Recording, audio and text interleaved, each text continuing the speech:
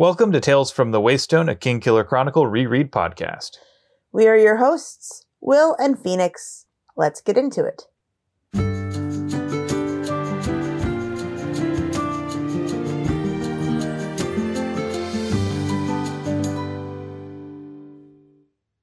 Welcome to Tales from the Waystone, Season 2, Episode 24, The Wheel in the Sky Keeps on Turning, where we will be looking at chapters 47 through 49 of The Wise Man's Fear through the lens of breaking out of cycles. For those that are new here, an explanation of the pod. Each week we will be examining a section of The Wise Man's Fear through a chosen lens and figuring out what we can take from the text to apply to our real lives. We will also take some time to explore models of practical wisdom from the text with an Aristotelian phronimos of the week. After that, we will expand our understanding of our own world with an interesting fact. At that point, we will share recommended things of the week and finally wrap things up with 7 words from the book and 7 words from our own lives. Now, before we begin, let's get some disclaimers out of the way. First of all, we are in no way affiliated with Patrick Rothfuss or his publisher, Daw Books. Second, our discussions naturally assume that you have either A, already read all of the books in the Kingkiller Chronicle, or spoilers just don't bother you. Needless to say, beyond this point, here be spoilers. Also, a word to our community. Please be kind to yourselves, one another, and the creators of the worlds we love to explore. So that out of the way, it's time for 45-second recap. So it's my turn, and I am risking cherries this week. As you do every other week. Correct.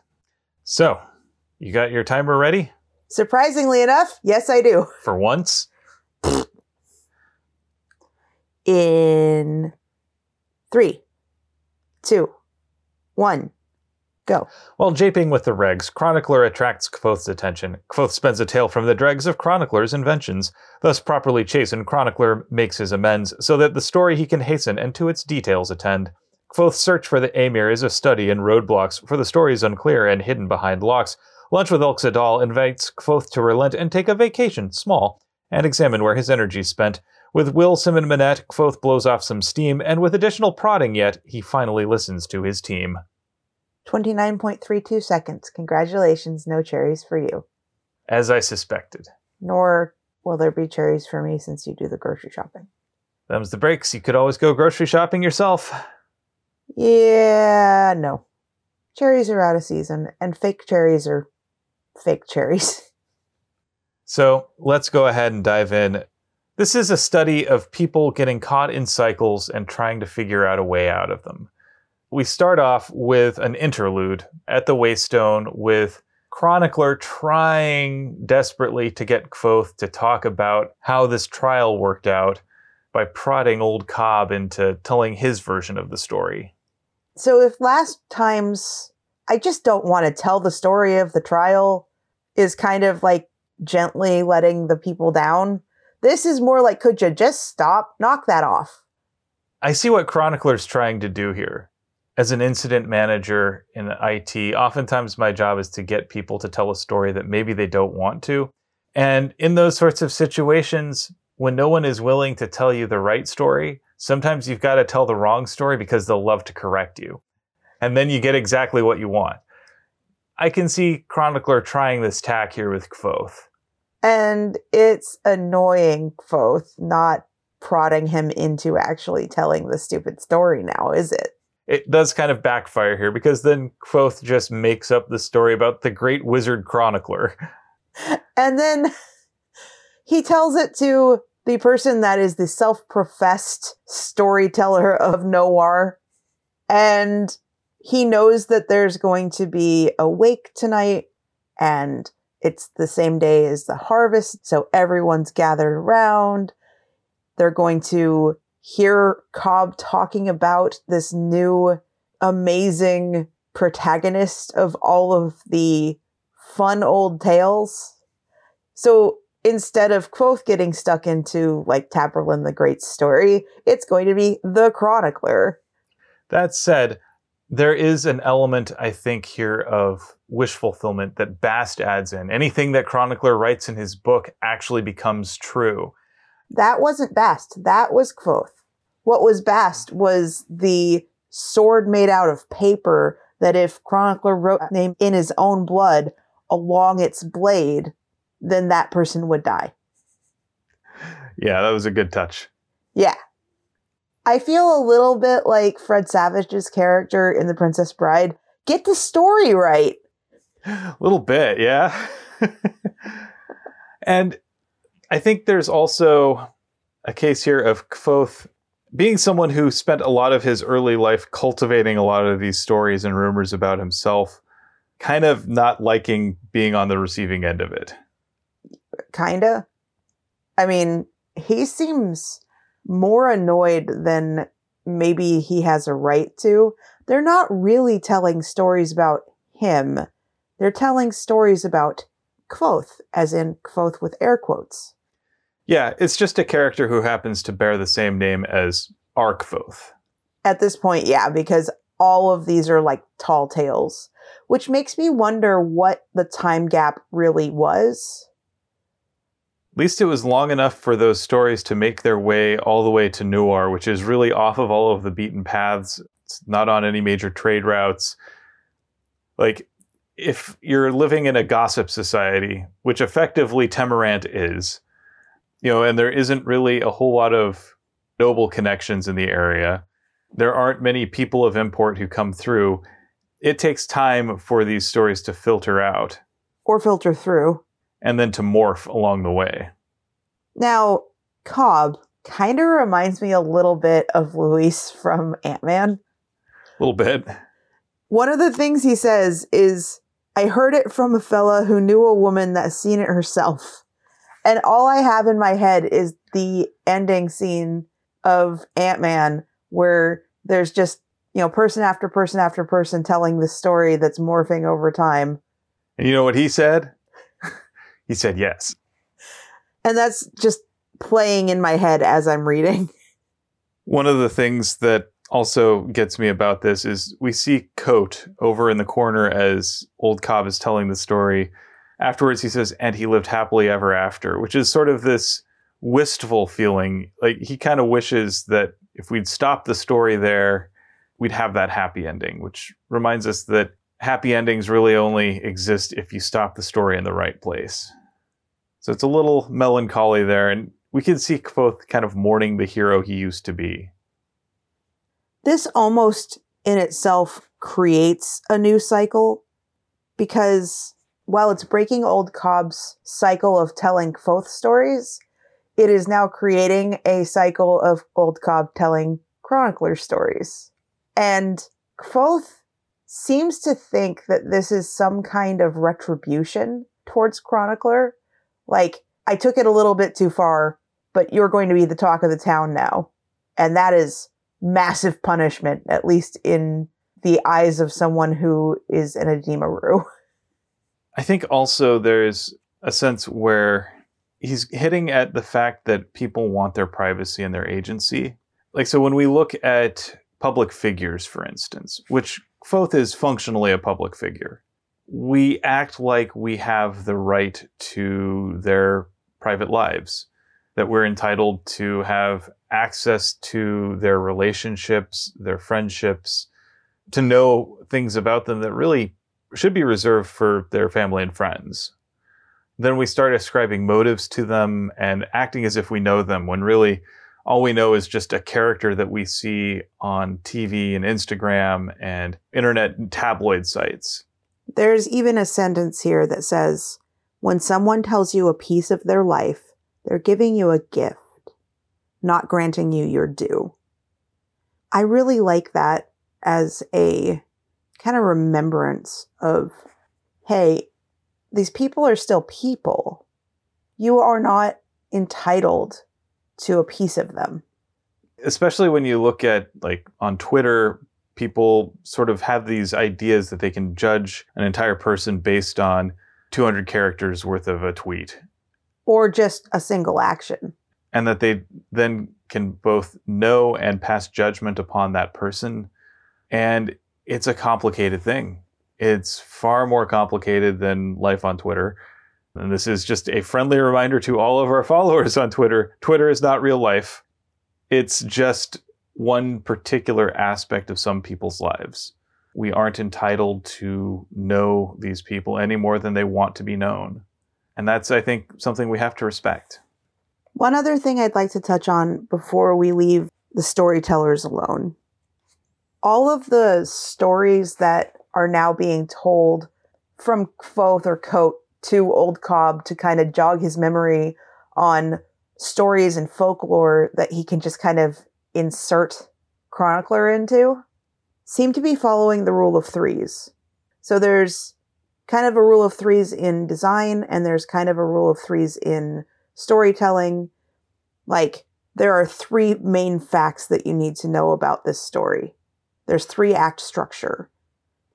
The king knew Chronicler's weaknesses.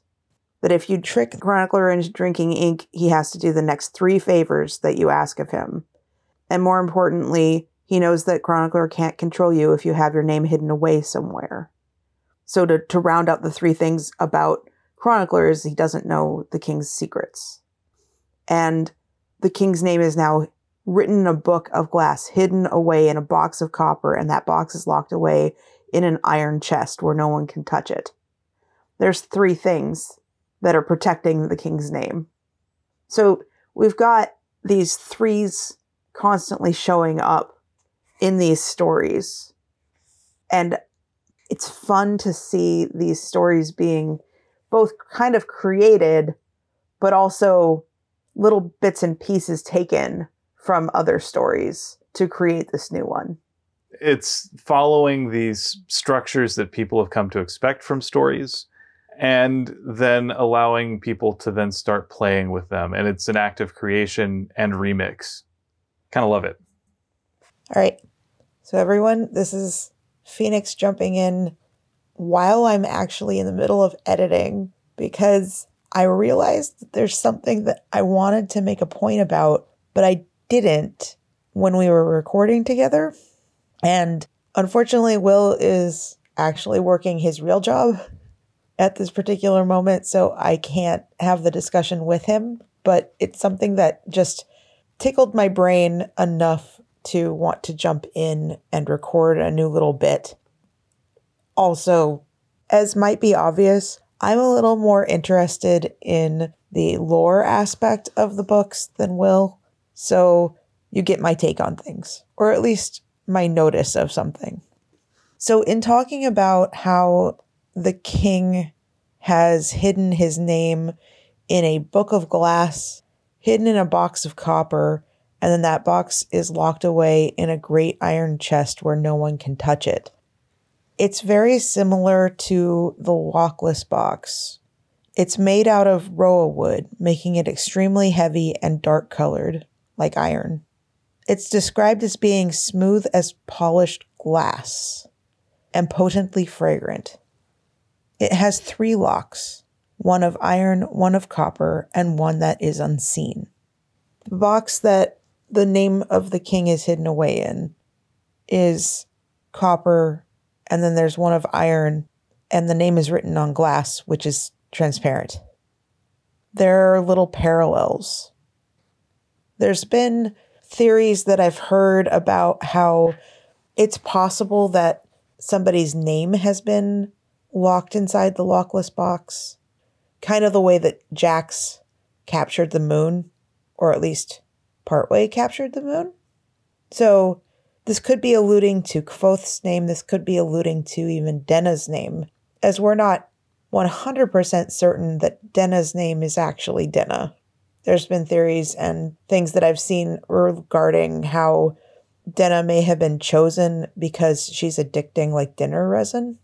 But overall, I think it's interesting how Kote, Kvothe, whatever, has made a story about a king that knows Chronicler's secrets, who has this box inside a box containing a name. Just something to think about. Anyway, back to editing. Thanks for letting me ramble. All right, so now we move back to Kvothe's story, and he's spending more time at the archives, searching for the Aemir, and not having a lot of luck. And annoying Will. And I think probably everybody else. Yeah, but Will and he are stuck in a room together. So Kvothe has gotten his admission slot, which is the start of every academic cycle for him. Ugh, this is so familiar at this point. We are 370 something odd pages in, and how many terms has he gone through, and how much do we have? And I got my admissions tile, and this one was at this slot, and this one, I needed to change this and whatnot. But now he's actually in a groove where he's like, and this was a later slot, and it gave me time to study, and it gave me time to get more money, and it gave me time to... And I was confident because I had money in my purse, and I had et cetera, et cetera, et cetera. It's so much of that turning of the wheel. Yep. It's an ongoing cycle for him, and he's kind of stopped examining why he actually is doing any of this. Once we get into a pattern, sometimes we just stop noticing why we got into that pattern or what makes that pattern work for us. And we definitely don't notice, unless it's egregious, when that pattern stops being beneficial. So he's doing things by habit. Here he's been searching through the archives for the Aemir, and it's not going the way he'd hoped. It's almost like a secret order of warrior clerics doesn't want to leave a detailed historical record of their ways, practices, and deeds. Go figure. And he's figured this out. He's figured out 3 possible explanations for this. 1, nothing was written down, which seems highly unlikely. They were too important to be so entirely neglected by historians, clerks, and the obsessive documentation of the church.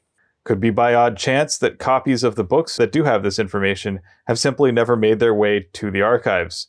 But this is also so highly improbable as to verge on impossible. And then finally, someone must have removed the information, altered it, or destroyed it. And we've already got elements that indicate that there has been some alteration of the historical record, as discovered by Puppet when looking at Feltemi Rays. So Kvothe suspects that the Aemir are older than the Talon Church, and he's searching for confirmation that other people will accept, because all he's got are the piece of pottery, the things he's overheard the Chandrian saying after they slaughtered his family, and then the stories from Scarpi and Trappist. Yeah, so the amount of just pure determination that he has to find something has been met with this significant absence of information. So there's a void. That's the name of the chapter. Significant absence. But I can see where he wants to fill that void with something. But the problem is he keeps going back to where there isn't any information. He has discovered that there is no information in the archives that will do anything to either confirm or deny his theories. So he just runs rampant with his theories. And he just keeps going back, figuring that if he finds some hidden book lost away, that if he keeps scouring, he'll run up against something. And this is not really a useful cycle, but this is the pattern that he's built up. I have a problem. I go search the archives, and if it's not there, I keep looking until I find it there. And let me put it this way. Last episode, we talked about our cat going missing in the house somewhere. And I looked under the bed, and he wasn't there. And I kept going back to the bed, just hoping maybe I missed something. I came no closer to finding him because I wasn't looking where he actually was. I was just going through a pattern of places where I knew to look. And I wasn't actually thinking about where did Sokka run off to? Where could he have run off to? Right. Neither one of us looked in the one room that we swear he couldn't get into. Because, of course, he's not there. So let's just look under the couch 3 times. Right. And in this case, the Aemir are our cat. And Kvothe keeps going back to the couch and the bed and thinking maybe he can find something there. But he's just trapped in this cycle. And I love how Willem is just sitting here patiently listening to all of this. And I don't think it's that Willem doubts Kvothe. It's just he doesn't see the value in obsessing over this the way Kvothe has. Now, there is something else to be said. Will actually asks, what leads you to the belief that there's more to this story? And you know what?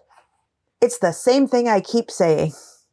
If Kvothe would just talk to people about the things that he is worried that he'll be judged for, considering that we're watching this and he is already being judged for his behavior, it doesn't freaking matter, he'd probably get a little bit further. And here's the interesting thing. So he has a need that's very personal. For everyone else, this is purely academic. Like, as far as Will and Sim are concerned, this is just, this is a curiosity. It is unusual, but it's hardly something that they're going to spend a lot of their energy thinking about. It reminds me a little bit of how, like, when I was a kid, there was so many mentions of how the Bermuda Triangle was this place that so many shipwrecks and plane wrecks and all of these mysterious and paranormal things were happening all over this section of the globe. And I and other people that I knew that were also children at the time were very obsessed with, why is this a thing? And then looking at the adults around, it's like, why don't you care about this? I felt that way about UFOs too. Like, why aren't people doing something about this? These are things. We got to know. Why aren't you looking into this? One of the other things that I find interesting is Willem says, okay, so let's accept this idea that someone has scrubbed the Aemir from the record. What makes you think that it's the Aemir themselves that have done the scrubbing? This actually gives a little bit of weight to the idea that maybe Loren is secretly part of the Aemir because of the book that, what's-his-face, the Duke of Gibeah? Yes, that dude wrote and had the greater good motto hidden in an illuminated letter. And then Loren just, give me the book. And now I'm betting anything that if Kvothe went looking for that book, it wouldn't be anywhere. It's probably been black-holed. Yeah. There are also a lot of books in the archives that he will never have access to. And you know why? Because they are in Loren's office. Even then, it's one thing to say there is someone scrubbing the archives. It's something else altogether to speculate as to where their allegiance truly lies. Or that it's an organized effort. Indeed. Because as any project manager knows, I'm just going to say this. The thing that kills so many conspiracy theories for me is the thought that it could be this global something with a puppet master pulling the strings. And I'm like, have you ever tried to get a large number of people to all do the same thing? Try taking a photo at a family reunion and getting everyone to actually look at the photographer. Not only that, try setting up a major project and ensure that nobody breaks NDA. Let's be real, most people will keep their NDA. But you always know that the larger your project is, sooner or later, someone will let something slip to the wrong people. Right. How is this all still a secret? How is this all being organized and no one is letting any of it out? Finally, Will asks probably the first question that Kvothe needs to answer, which is, have you been drinking? No? Maybe you should start. Really quick before that, the way that Kvothe starts going down this rabbit hole of, well, so let me posit something to you. Does this sound reasonable? Okay, so if that's reasonable, then this is reasonable. And it's going ever further into absolute batshit crazy land. And he's like, but that previous thing that I said was reasonable, so this is reasonable, so this is also reasonable. And then he comes down to, like, just nuts.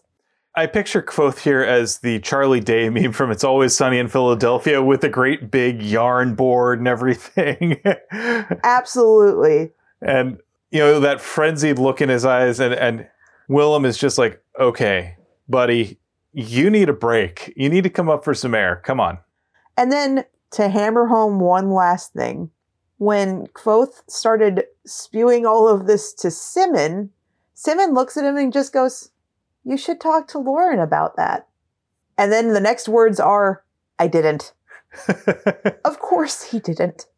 Of course he didn't. There is an expert within reach of you who is one of your teachers, and one thing that I know about teachers is that they like to teach people things. They like to be asked things. They really do. I know so many professors, and they're just like, if the person would just ask me, I could help them. But I can't proactively meddle with every single student, especially the ones that don't seem to want my help. Not my circus, not my monkeys, unless they ask. Speaking of, let's move on to chapter 49, The Ignorant Edema, where we actually see a professor taking an active interest in Kvothe's well-being and life. And it's kind of touching to me. I have some fond memories of professors who would proactively talk with me like this, and it means a lot. So while Kvothe is preparing for admissions and getting ready to go in and talk with the masters and everything, he crosses paths with Elk Sidal, who's like, just who I was looking for. Maybe Denna needs a couple of lessons on how to run into Kvothe by accident. She could start by frequenting the other side of the river.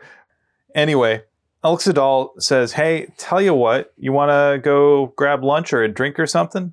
And at this point, Elk Sidal has been incredibly helpful to Kvothe in his academic career and his personal life, because remember, Elk Sidal is one of the people who helped bail Kvothe out before his trial and helped him prepare.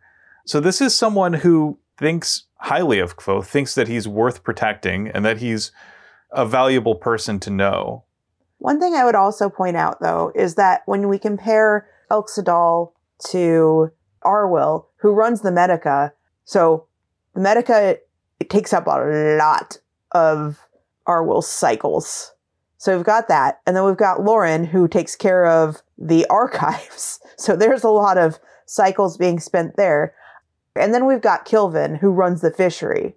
Like, I don't know that Elk Sidal really has a lot of extracurricular activity going on. So he actually has the time to put into an investment of a student, a single student, or multiple single students, in a way that the others just don't seem to have.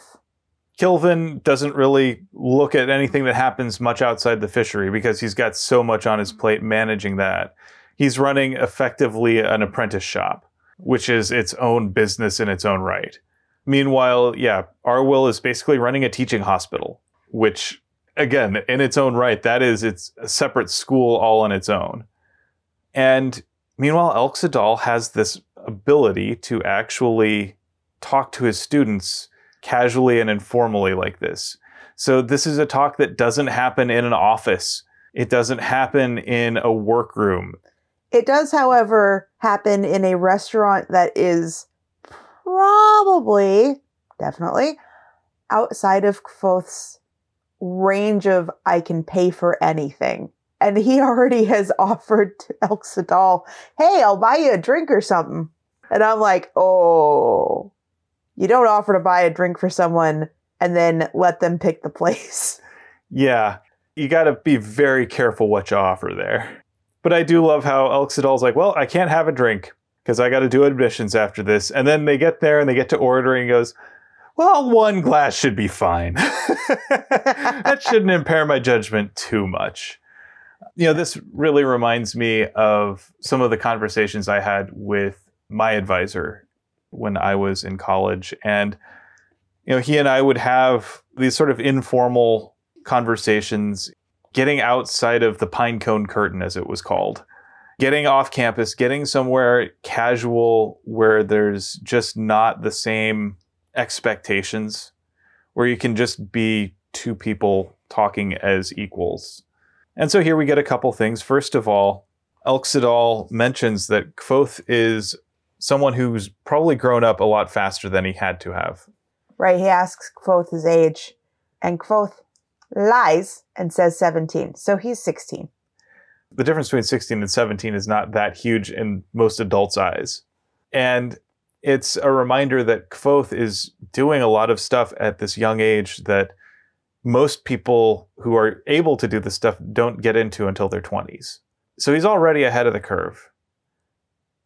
So he's at this, what to Kvothe is an extravagant lunch. And Dal starts talking about how much he likes Kvothe as a student. And Kvothe is trying to figure out why this is all happening. Like, almost in that, hey, can I talk to you for a second? And then people with overactive imaginations or that overthink or have anxiety, hi, me, go, oh God, why? Why? Why? What should I be worried about? Fight or flight is going in my head. Oh my God, what the heck? And it's almost to the point where it's grotesque on how much rich food is coming in. Kind of like the feast for Denethor. Mm-hmm. And Kvothe is just sitting there like, what's the motivation? I don't understand. I feel very threatened. What in the heck?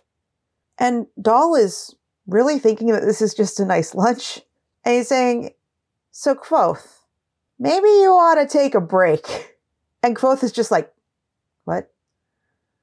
I think also the most telling thing here is Dal asks Kvothe, so you're moving through the university here at a pretty good clip. You're probably going to have graduated before you know it. What's your plan after you're done? What's next after the university for you? What are you trying to accomplish? And you can also see how Kvothe is very much focused on the very next thing, not the next thing down the line, big, huge steps. He's more like little steps because he's like, wait, is Dal trying to take me away from Elladan, which would be a blessing, thank you, to be an Eltha? He's got this overinflated sense of his belonging, but at the same time also going, but I have no idea what's going on. And I think this is also telling of the cycle that Kvothe has trapped himself in. He has trapped himself into the belief that his advancement through the university is the extent of his path, that this is the cycle that he has to go through, that this is just what you do. And he hasn't really thought about what his long-term goals are and how his studies can help lead him down that path. We can see that Kvothe is definitely someone who's been thinking so tactically for so long that he has not remembered to think strategically. He hasn't really thought about what his ends are, what he's really trying to accomplish, why he's studying. And he is rapidly running out of things that he can get meaningfully from the university at his current pace. One would say that he hasn't learned to stop and pause and think through the ramifications of anything. It's very interesting to see how Kvothe misses the point a lot of times. And so Dal leaves him with a parable, that of the ignorant edema. You gotta know that Dal didn't choose that title by accident. He's testing Kvothe. He wants to see if Kvothe will rise to provocation. I think he also wants to see if Kvothe will then listen to what he actually is trying to tell him, or if he will get caught up in the minutia. So in this parable, we start with a brilliant arcanist at the university who has been rising through the ranks and has read every book in the archives. He's taken all the classes, he's mastered them, he's learned all the languages. Like, he has checked every box on the scorecard. He has got a resume longer than your arm. He's got, literally everything on an admissions letter that says, yes, I am a full human being. Except he doesn't actually have all the full human being. As we'll discover. But he's an academic. He is full on, knows all of the philosophy, knows all of the literature, all of this stuff that makes him think that he is wise. And therefore he is conflating wisdom and intelligence. Not only that, he is conflating education with intelligence. He has had the opportunity to apply his intelligence through his education and to hone it.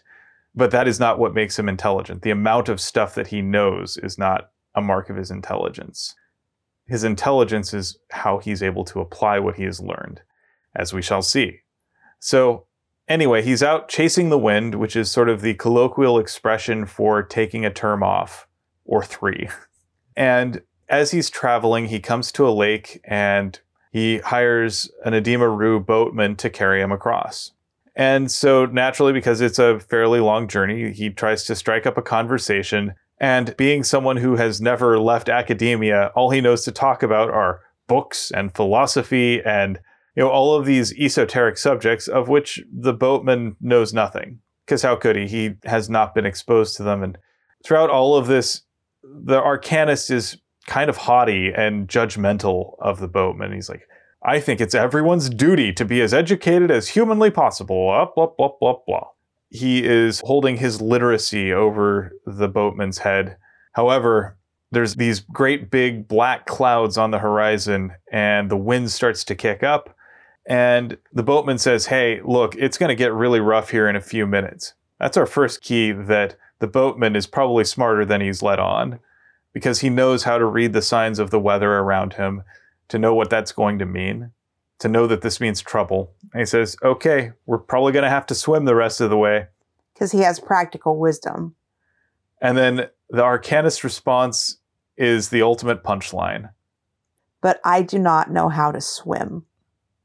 For all of his education and learning, he hadn't really respected the knowledge of the people around him, the world around him, and he hadn't had a chance to really test all of his learning against the real world. There is a detail here, though, at the end. Dal drank off the last of his wine and turned the cup upside down and set it firmly on the tabletop. Remind you of anyone? Scarpy. That's right, he does do that. I had forgotten that. So I would say that probably endears him a little bit to Kvothe. And I love how Kvothe's response is, well, you got the accent wrong. And then Dal's response, though, is, but all stories have an element of truth to them. What do you say to that? And that ends up, I think, really also being something Scarpy-ish. I like the way that he says it. Not only is my story designed to delight and entertain, but there is a kernel of truth hidden within, where only the cleverest student might find it. Now, that's playing to Kvothe's ego, because have you ever seen those, only 17% of blah, blah, blah, blah, blah can do this thing? Oh, yeah. It's upside down. Come on. And all I think when I see those is just like, who falls for this? Well, I mean, I know who. I'm not going to name names. The people who keep posting it on my timeline. Oh, I know who.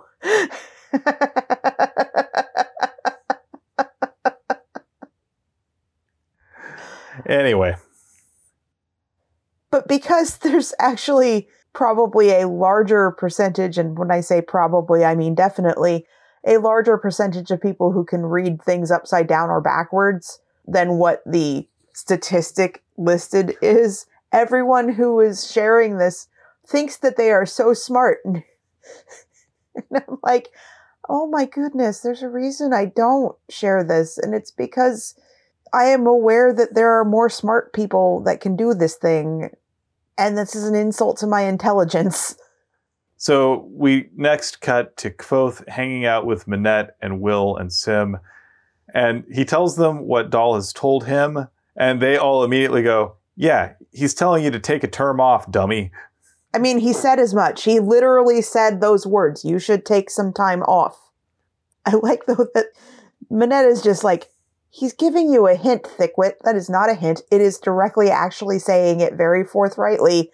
Hints could be misinterpreted. Literally, what does he say? He says, you might want to consider taking a term off to relax a bit. Travel a little. Get some sun. If you take the word might out of that sentence, it's no longer a hint. It's, I think, also some very good advice. Yes. Because Kvothe is in this cycle. He doesn't know why he's doing the things he's doing anymore. He doesn't know what his real purpose is. And so his efforts are haphazard. and he's not achieving what he's actually setting out for. And it's hilarious to me that Minette is like, just take the time off. So there's number 2. And then he asks Will, like, really? Are you serious? Like, is that something I should... Take the time off, Thickwit. And then finally Simmons says, I'm telling you 3 times, take the time off. Right. Even Ambrose isn't this thick. Come on. Right? Because part of it is also Kvothe doesn't really understand what his trial actually cost the university. Right. Because for him, it's just a bit of his cleverness getting him out of a tough scrape. But he's not really thinking about the fact that even though he has been proven innocent in the eyes of the law, people are still looking at the university in a way that they hadn't before. It's had a consequence for him and for them, even as Kvothe hasn't really considered it. People are looking at the Arcanists in training and going, oh, y'all are dangerous. Pretty much. If someone goes to trial for a crime, and through the course of the examinations, they get exonerated, nobody looks at that person and says, yep, they're definitely innocent. We look at that and say, this person was exonerated for a crime, but there has to have been a reason why they were even under suspicion in the first place. And it has a consequence. It's not like, okay, it's all wiped clean. Nobody's going to think twice about it. Also, the masters at the university have a longer memory, apparently, than Kvothe does. Well, they know their history, and it's been drilled into them. They know exactly what it's cost. I'm saying that they can remember 2 freaking weeks ago. And that Kvothe is like, what? It happened like a month ago. What's the matter? Look, they said I was innocent. I don't understand what's the problem. Dude, if they let you back in this term, you are going to be absolutely screwed on purpose. And not in the fun way. They're going to set the tuition so high that Kvothe cannot hope to afford it. Even if he takes out a massive loan with Davy, which he really shouldn't do. And Davy probably wouldn't do. Right. That means he's going to be in debt way up beyond his eyeballs. He's already in debt up to his eyeballs, but he's going to be buried under a mountain of debt that will, again, further hamstring his ability to progress. And the period up to this point has been the masters trying to get Kvothe to pull his head out of his butt and look at what he actually wants to do and push himself. And this is Elk Zadal telling him, I think you need to push yourself somewhere else. I think you need to get some perspective that you can't get here. It's good advice. As wonderful as school can be, it's also very isolating. That's something that I notice with when I went to school for the 4 years at DigiPen. It's almost like time was frozen a few years earlier. And progress at a university is glacial. So by the time that you get to something that was relevant in 2011, it's probably 2016.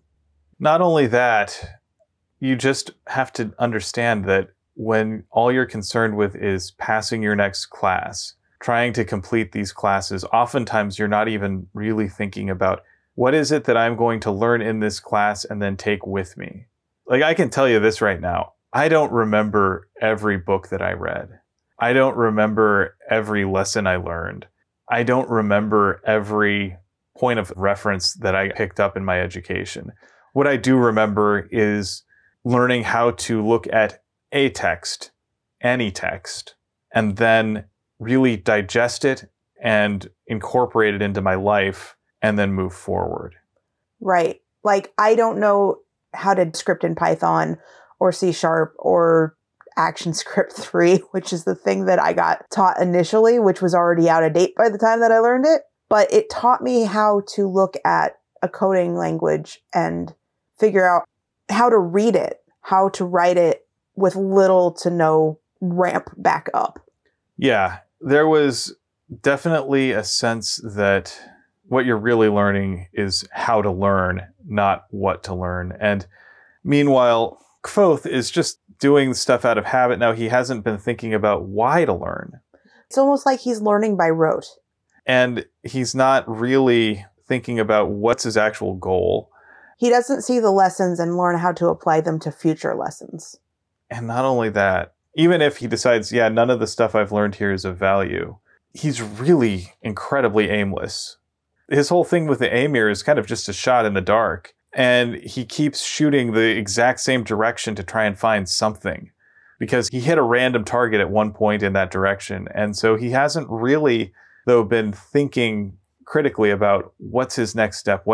What's he going to do when he finds the Amir? Right?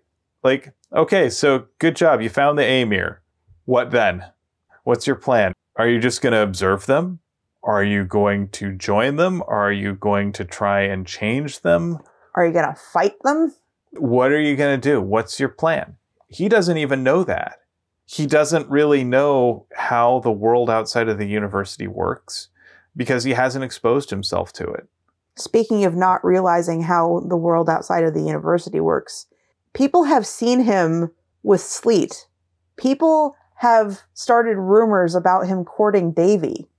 These are not people that are viewed well by the masters at the university.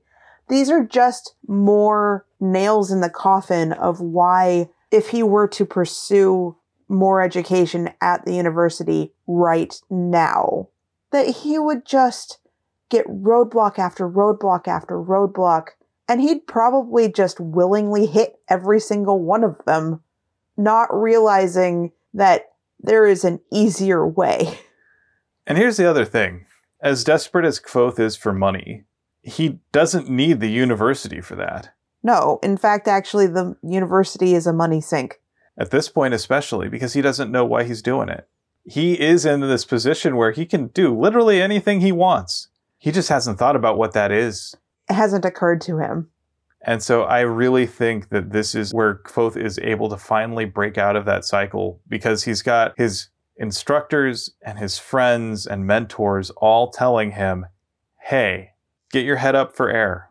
See the world around you. Learn about the people and the places and the history, because you're not going to learn it here at the university any more than you already have. And so finally, he's like, well, I guess they're telling me the truth that I should probably take a term off. Now, what do I want to do?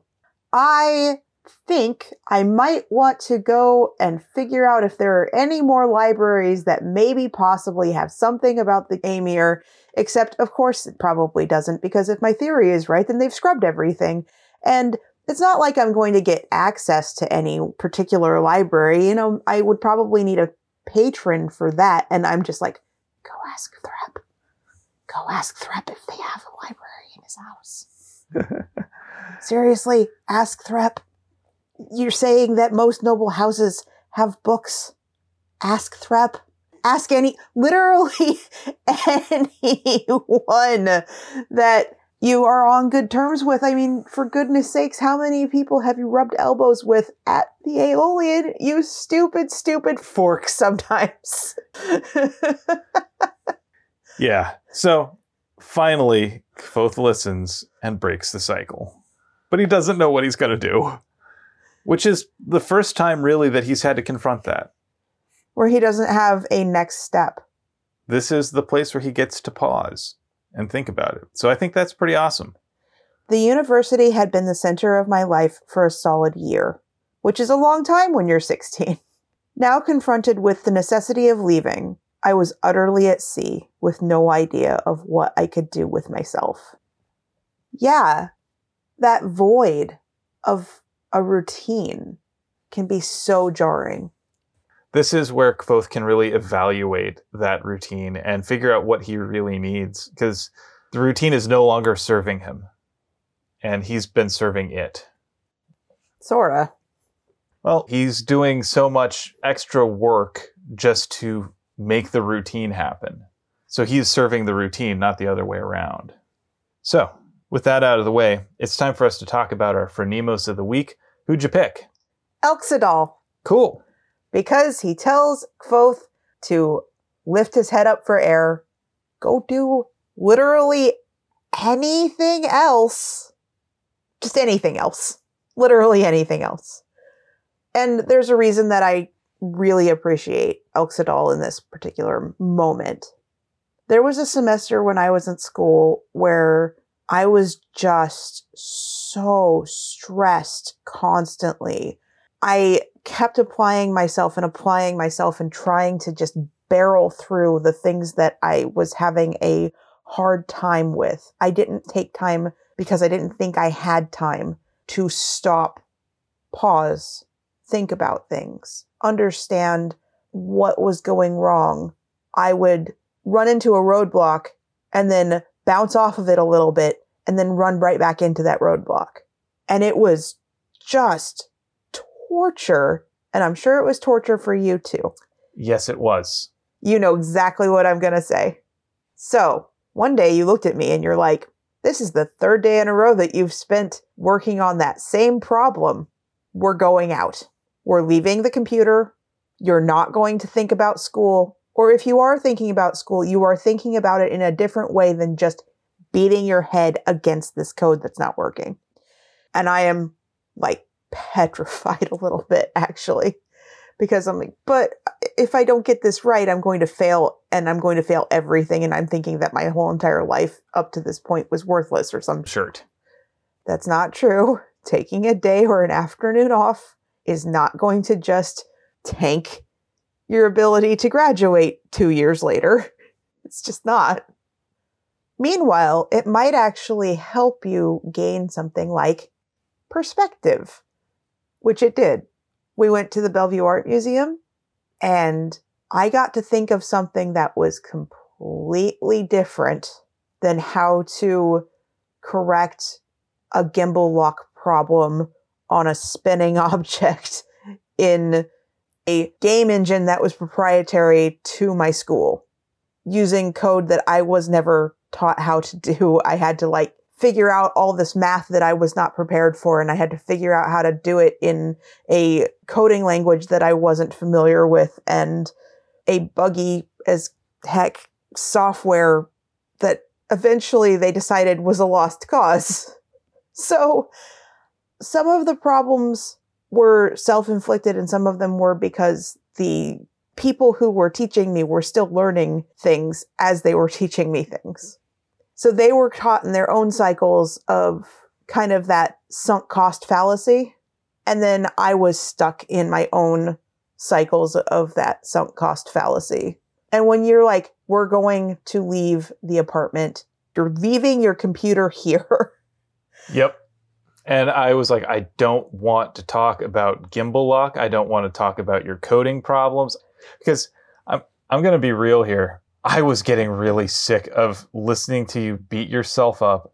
I was at my wit's end. I was like, we need to get away.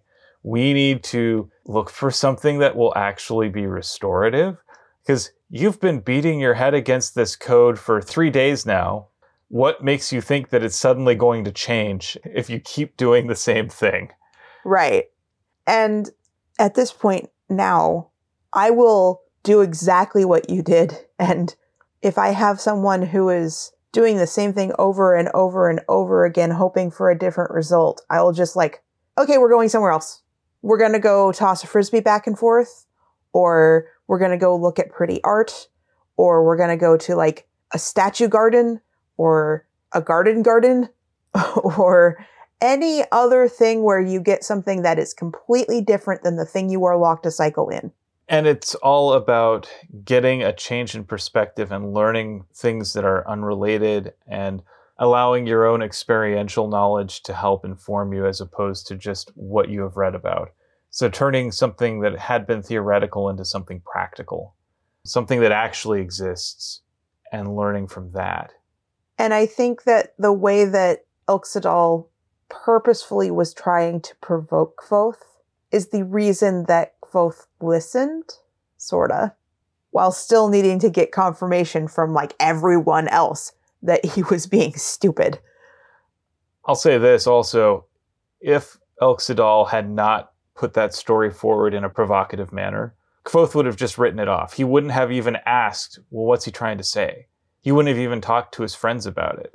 And you can't get mad at someone for not instantly grokking the truth of something. Sometimes people need time and corroboration to help figure something out. I know I'm like this sometimes, where I'll see something or someone will say something and it'll sit there in my head for a little bit, but I haven't fully digested it. And then when I start getting corroborating evidence that backs this up, it starts to click for me. And then I'm able to actually recognize the value of what's there. And I think this is kind of one of those situations. It was told to Kvothe in a way that would stick with him and would keep him thinking about it, as opposed to just writing it off as a story. And I noticed that the people who get to live in Kvothe's head rent-free in a good way tend to treat him this way. Abinthy, Scarpy, Elxadal, Kilvin. Elladan. Okay, let's say those two names. Kilvin. Elladan. Right. So yeah, I think that's a good one. Thank you. So now it's time for us to go through our interesting fact of the week. And just a brief warning, this one's going to be a bit of a downer. Oh no. So we're going to be talking about climate change. Oh, really? If you want to skip this, totally understand. But yeah, we're going to be talking about the downstream effects of climate change, particularly as they pertain to the moose population in Minnesota. Okay. So we often think of species to population as something that's due to human activity, specifically in the form of habitat destruction or sport hunting. However, oftentimes it's the little things that cause the biggest ripples, and in this case, it's going to be literally. So since 2006, the population of moose in Minnesota has fallen by 64%. Moose play an important role in the physical and spiritual survival of the Ojibwe and Chippewa people of the region. They've been a cultural touchstone for generations. So when moose started to mysteriously die off, the indigenous people of Minnesota took notice and started researching into this. So their researchers initially suspected that the recent rise in gray wolf population might be to blame, as the warmer winters meant that the wolves' chief prey animals, white-tailed deer, were more abundant, and indeed, moose calf mortality due to wolf attack had spiked significantly. However, it didn't explain the increased numbers of adult moose die-off because there wasn't any evidence that wolves were attacking adult moose. So, over the past 10 years, researchers have worked on an extensive study of adult moose behavior and mortality in an effort to understand what's happening to them and what can be done. Their method has been to comb the region from air to identify an adult moose to track. So they tranquilize the animal with a dart, land the helicopter, hike to the moose's location, and then tag the animal with a GPS collar. When a collared animal stops moving for more than 6 hours, the researchers receive an alert and dispatch a team to the moose's location. And more often than not, they discover a deceased animal from which they can extract blood and tissue samples. So these samples show two new factors that have been wreaking havoc on the moose population, specifically brainworms and ticks. While these have been part of the natural ecosystems for some time, the warmer winters have led to an explosion in the parasite population, and they're leading to big problems for the moose. So remember back when I said that they were seeing more white-tailed deer? Mm-hmm. Brainworms are a natural parasite of white-tailed deer, and the deer have evolved so that they don't experience any ill neurological effects from the worms. And then the worms end up laying their eggs in the feces, and then the cycle continues. However, as the populations exploded in white-tailed deer, and they're more active year-round in the area, that means that more of the local slugs and snails are eating their feces, and then they crawl up onto the trees where the moose eat the lichen and moss, and inadvertently the snails, and then that's how they get infested. The moose don't have the deer's natural defense against the worms, and so it leads to a lot of issues where they just wander aimlessly. It does extensive neurological damage to them, and eventually they die from either starvation or hypothermia because they're not getting enough fat matter to actually keep them warm in the winter. The other thing that happens is ticks. So because thaws are happening sooner, the tick population has grown dramatically. There are more of them because they don't get killed off by the long winter freeze. And so they end up then having thousands of them on a single moose. And it can lead to extensive irritation and itching. So the moose will then have to scrape up against trees to try and soothe the itching. And that leads them to oftentimes lose a lot of fur and sometimes skin even, again, leading to infections and hypothermia.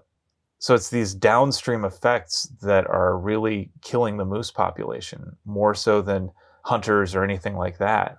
And what this really points to is how climate change disproportionately affects the people who rely most closely on the natural ecosystem for their survival and cultural heritage. And it underscores why indigenous people are some of the most fierce advocates for protecting the environment from fossil fuel harvesting and consumption. And it highlights the way in which our actions often have major unforeseen consequences. So really what this points to me is the increasing importance of thinking carefully about the sorts of goods and services that we consume. I know that an individual person doesn't have that much control, but we do have the ability to choose what sort of services we reward. So thinking about the climate impacts of using, for instance, a crypto mining system or something built on the blockchain, which can be incredibly deleterious from a carbon emissions perspective, or choosing a different power source. Like oftentimes many municipalities will give you the option to choose a clean energy alternative. So consider looking into things like that so that you can reduce the amount of damage that you cause. And by increasing the demand for clean energies, we can make sure that people are actually investing in those. On top of that, look at the foods that you are consuming. Are you eating locally grown food? Are you frequenting grocery stores that have locally grown food?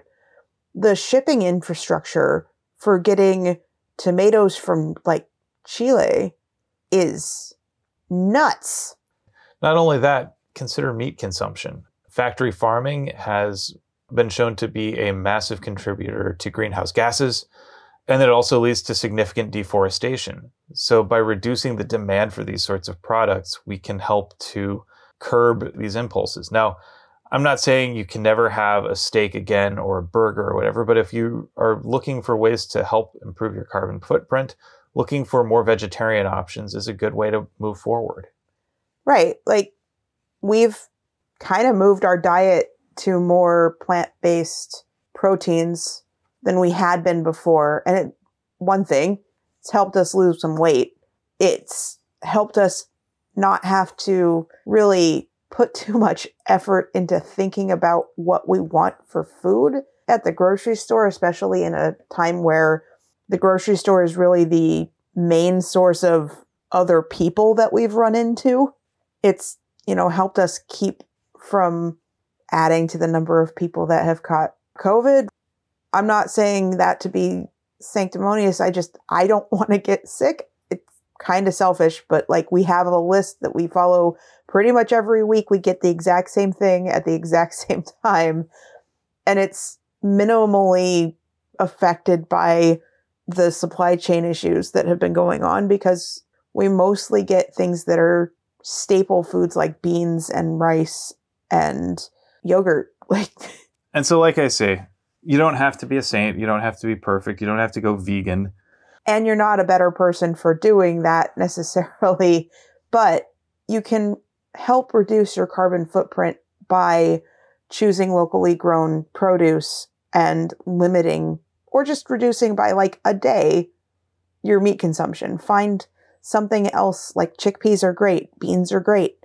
There are a lot of recipes that you can have that don't involve animal products. So there's a lot of options out there, and you can help do your part. Again, I'm not saying that this absolves the structural forces at play, but you can at least help put some of the thumb on the scale. So with that out of the way, let's go to the thing of the week. It's your turn. What do you have?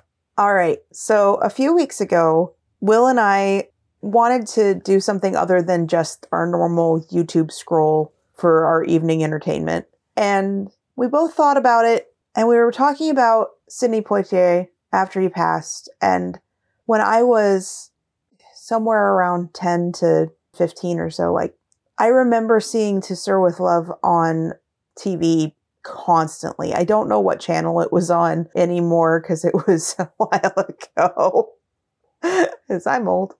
But I remember that being one of the more formative movies in my early adolescence. And remembering also a lot of movies and TV specials in the early 90s that I think kind of went to helping this weird cultural belief that we are over racism. But they also showed me a lot of how to recognize other people complexly, regardless of skin color, regardless of culture, regardless of where they were born. So I wanted to show Will to Sir with Love because he's never seen it before. And it was such a big part of me growing up. And then the next night, he's like, you know what would be really great? If we continued on this trend of watching movies that were kind of nostalgia for us from that time period where like we were younger, in our younger adolescence. And maybe they were movies that wouldn't have shown up as classics anymore either, or well known. So he showed me Sneakers. Also with Sidney Poitier. Yes. And it was so much fun to just think about movies that I loved when I was younger and wondering if they were things that Will would find value in and wanting to show them to him in just this very pure, I think you would like this. Let's go ahead and watch this thing that is so nostalgic for me, but would also bring value to you. And you thought the same way. You're like, okay, so if you like that, you're going to probably love this. And I loved this, so I want to see if you love this. And yeah, sometimes you're going to come across something that doesn't hit quite right. Like, Will was not a kid when he first saw The Neverending Story. So I suspect partly just because he likes to be a contrarian, and also partly because it's a 1980s kids movie. He loudly, I kind of hate The Neverending Story. Right. It is, to give my hot take on this. One, the story does in fact end. And the second thing is, thank God that it ends. I never thought it would. It is too short for its title and too long to be worth it. And I loved this movie when I was a kid, and I love it now because of nostalgia. So yeah, sometimes things are going to be misses. But I highly recommend find a friend, find a partner, somebody that hasn't seen a movie that you loved when you were younger, and show it to them. And be okay if they don't love it. For the record, Phoenix loved Sneakers, so... Yes. Just to give you guys sort of the capsule review, it's sort of like an early 90s Ocean's 11. It's a heist movie, espionage movie, and a hacker movie all rolled into one. And so you've got this all-star ringer cast. So you've got Robert Redford, Sidney Poitier, Dan Aykroyd, back when Dan Aykroyd was relevant, plus River Phoenix, back when River Phoenix was relevant. And alive. Then you have Mary McDonald and Ben Kingsley, and Stephen Tobolowsky shows up. Like, it is just a who's who. Oh yeah, and Donald Logue shows up with a weird Eurotrash accent. Like, it's great. It's a lot of fun. I strongly recommend it. We both had a great time with the sense of humor, with the cleverness that the characters used pulling off their elaborate heists. And yeah, it's a lot of fun. I really loved the fact that you wanted to show it to me, and I really enjoyed that evening. So yeah, nostalgic movie nights are a lot of fun. Yeah, so that's my recommendation. It might be a little bit of a pain in the butt to find it on a streaming service. We had to rent them, but... it's worth it. All right, so with that, I think it's time for us to share our 7 words. You have the books this week. Yes, and there's no shortage. I have a lot of orange highlighter.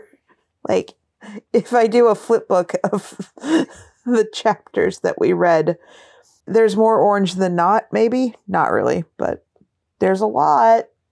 So I'm not going to regale you with, like, all of them. But some of them are interesting. And I know my own story, too. The church courts can't hang a man. He looked at all of them expectantly. It was a little heavy-handed, wasn't it? The king's task was a nice touch. It can't all be historians and philosophers. And what leads you to this belief?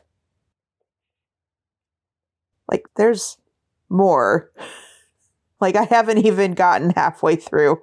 I think I gave up a little bit partway through this.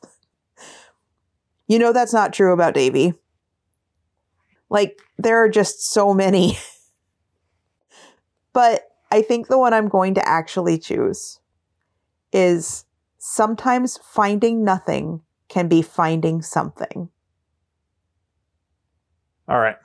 So here's what I have for my 7 words. We won't talk about Bruno. Full stop. That's that. Well, full stop. Okay. Bonus recommended thing. If you haven't seen Encanto, watch Encanto. We're not going to talk about Bruno. Fair enough. But if you've seen it, I apologize on Will's behalf for the fact that you now have it stuck in your head. I don't. Toss a coin? Shut up. Anyway, so that I'd like to thank you for potting with me. Thank you for potting with me. And thank you for listening to Tales from the Waystone. Join us next time on Tales from the Waystone as we cover chapters 50 through 52 of The Wise Man's Fear through the lens of The Long Goodbye.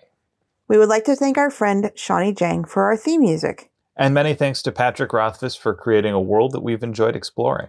Audio production, editing, and social media coordination courtesy of me, Phoenix McCullough. And writing and project management courtesy of me, Will McCullough. If you would like to help support us and have the means to do so, please consider becoming a patron on our Patreon page, patreon.com/waystonepod, where you can get early access to the pod, special bonus pods, posters. I realize I'm late. Sorry. And other exciting items. And as always, here's to one more day above the roses. To one more day above the roses. Ding!